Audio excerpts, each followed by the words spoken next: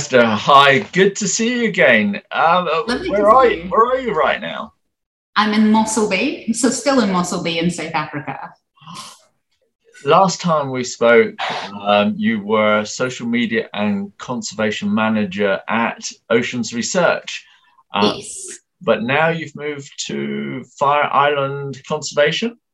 that's Uh, right. Yeah. So I actually, COVID times and all that, I wasn't sure where things were going with work. So I started to sort of put the feelers out and I got offered a copywriting position. So little step back about a decade in my career, but it actually worked out really well because one of our main clients, that's our absolutely main client, is a conservation company. So it's Fire Island Conservation and Fire Island Eco Retreats. So just like perfectly aligned with what I want to do in life. So it's great. it sounds really good. I'm just going to read a little bit from your press release that you sent through to me. Absolutely, yeah. Once ravaged by poachers, Ilha do Fogo is now the centre of conservation on the northeast coast of Mozambique. Soon it will be opened up as an exclusive luxury retreat focused on scuba diving and ecotourism. Yes. Sounds very impressive. Can you tell us about it? Yes, definitely. So actually there were plans in place about a decade ago to build this like nice, beautiful boutique five-star resort on this private island. But when the owner got there with my boss, they discovered it actually being just completely destroyed by, well, not destroyed, sorry, it was just being ravaged by poachers. So they were like destroying the marine life there, like taking what they wanted. Subsistence poaching mostly, or so it was believed, but like unfortunately there was a lot of turtle victims on the island. So they realized that there was a real need there to actually try and protect the species that were being wiped out there. And then plans were put in place to sort of set up a kind of monitoring program there instead. And that kind of evolved to realize that, for any sort of conservation projects, you need a bit of income behind them.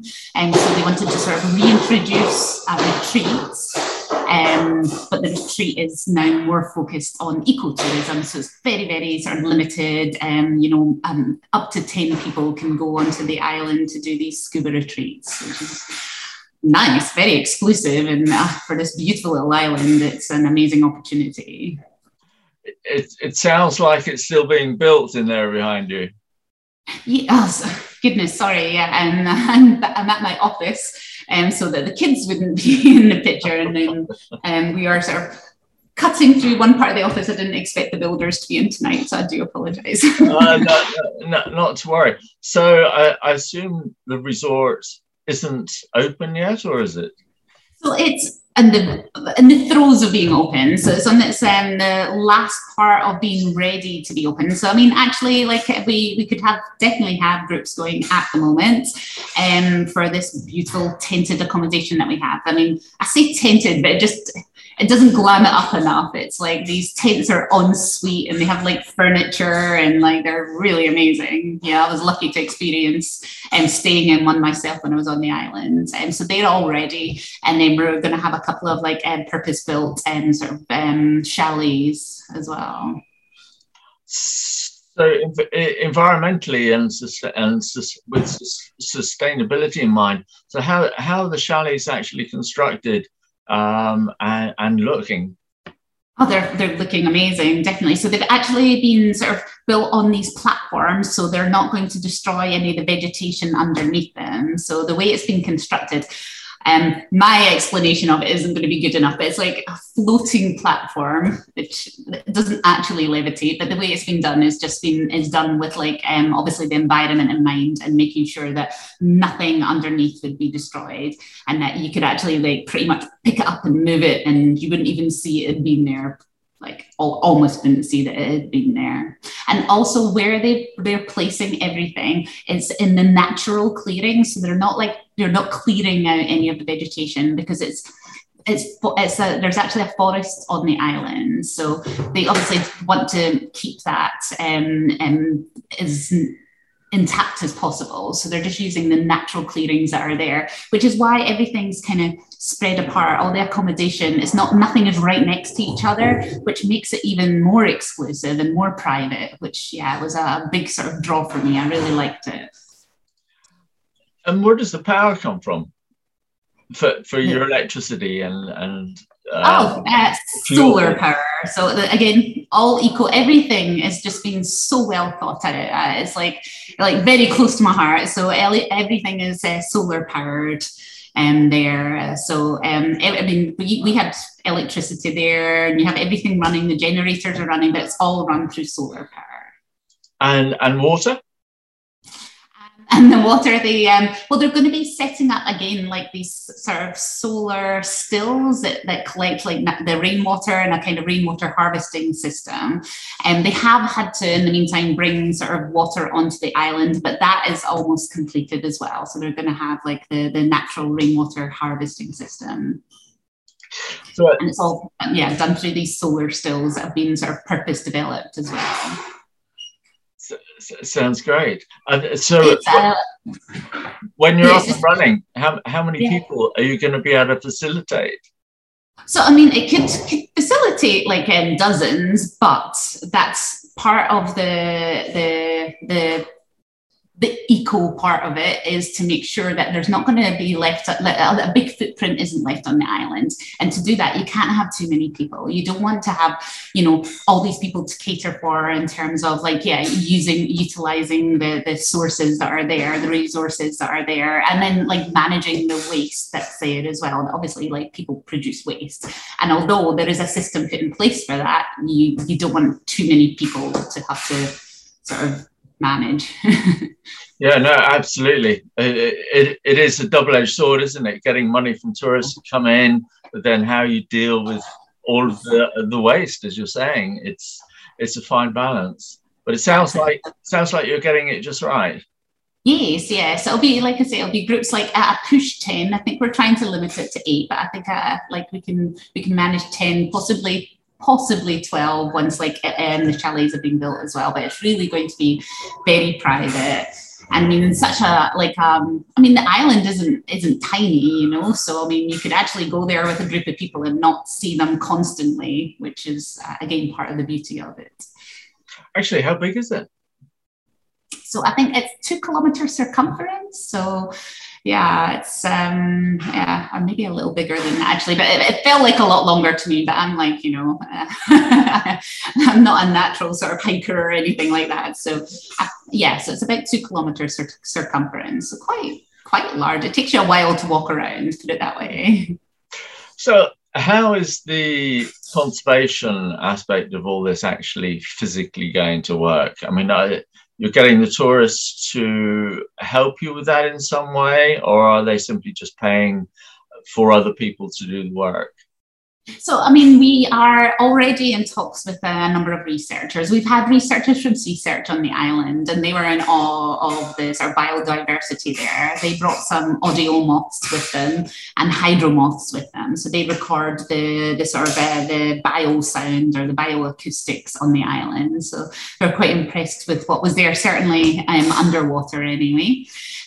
So there will be a number of researchers that will hopefully be conducting some of their own projects of the island, and then the tourists that come, although we're sort of like pegging it as like the scuba trips, they can certainly get involved. What we were really hoping from some of the scuba divers that come is that they will be interested enough to help us collect some data on the biodiversity, because genuinely, we don't know what's out there. The kilometre stretches 150 kilometres from our island. It's incredible. We've maybe explored 1% of that, maybe not even 1% of that. So we don't have a clue what's really there. And it would be so amazing to find out exactly what we have in all these reefs. I mean, there's some deep water pinnacles as well as like all the shallow reefs around the island. So there could be anything. So you haven't managed to explore that much of it yet, but what you have seen, are you seeing, it's so close to the African coast anyway. Are you not seeing effects of overfishing and, netting and? Yes, so for the sort of the poachers that are there, definitely they're like taking out quite a lot of the octopus.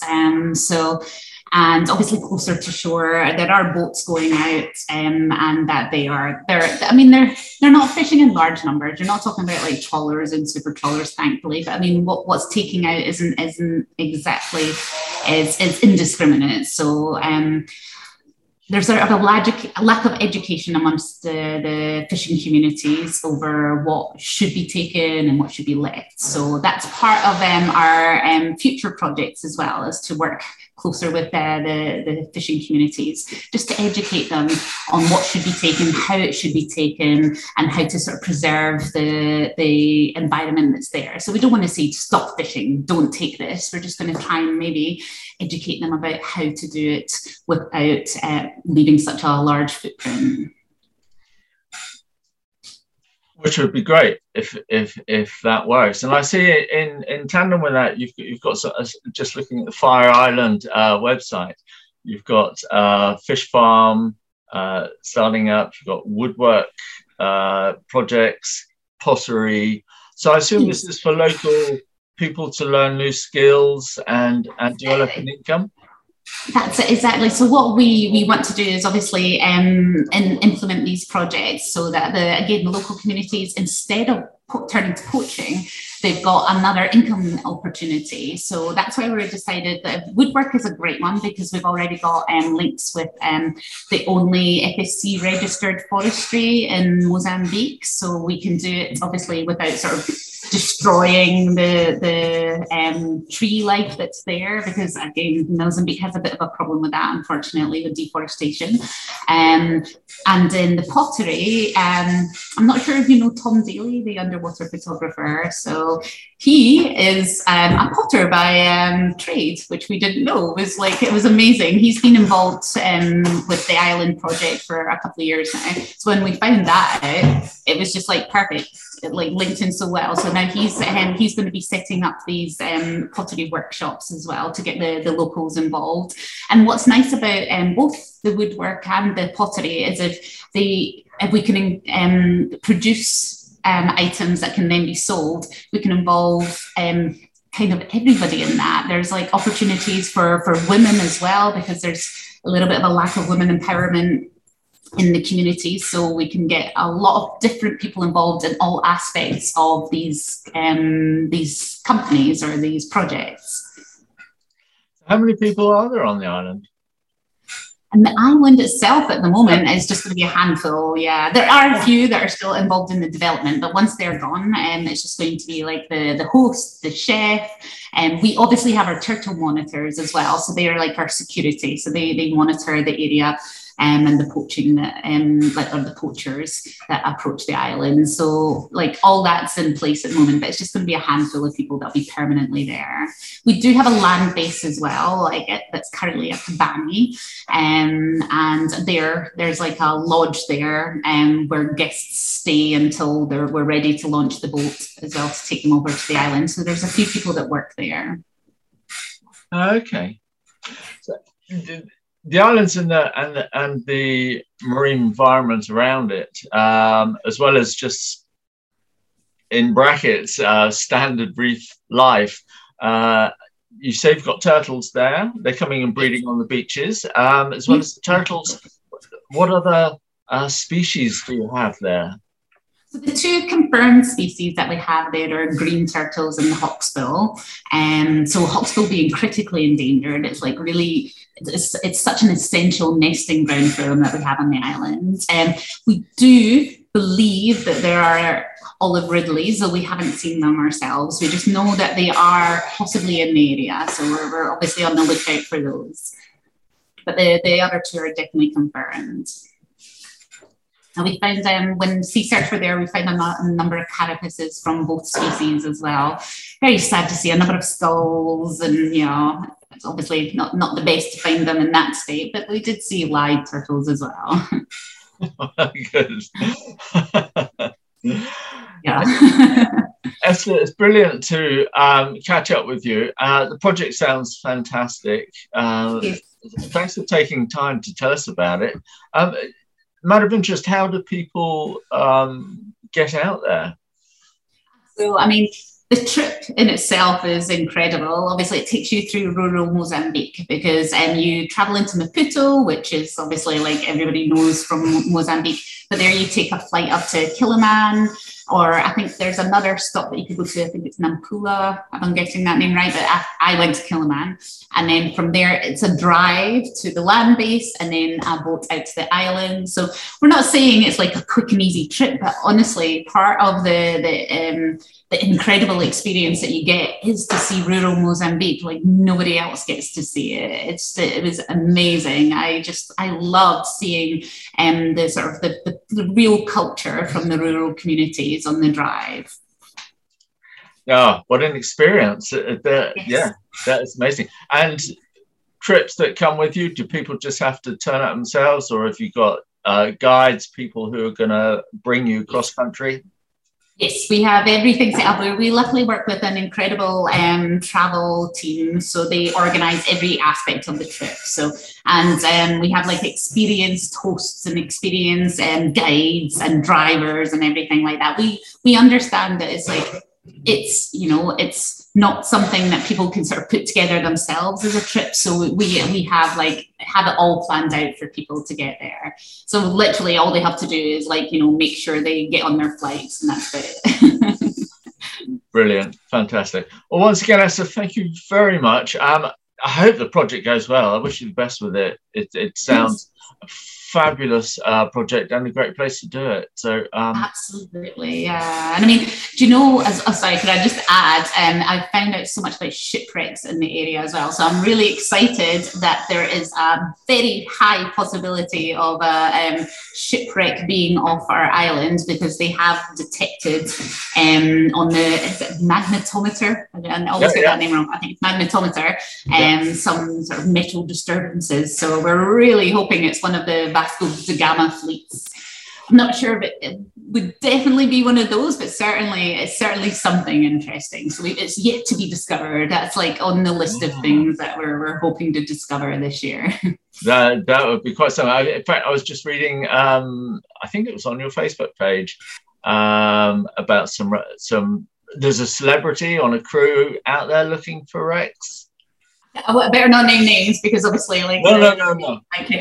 Cop for slander, but there's just a rumor going around, sadly, that there is a team who are filming off of our coastline. There have been vessels spotted off of our island, and this is just, again, honestly, just a rumor. We have not had it confirmed by anyone specific, but they're towing something that looks like a sonar or a magnetometer, which suggests that they're looking for shipwrecks, and the company that is involved are known shipwreck.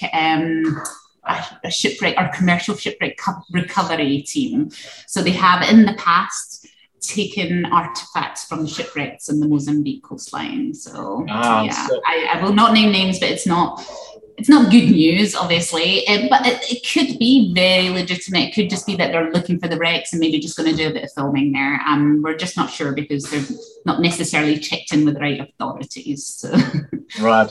I did, reading the article, I did actually wonder if this was good or bad news. Whether you don't know yet. It all depends on the company and how they behave, I suppose. And the name, the celebrity name is pretty a big name, so I would hope this person wouldn't want to be associated with anything that wasn't legitimate.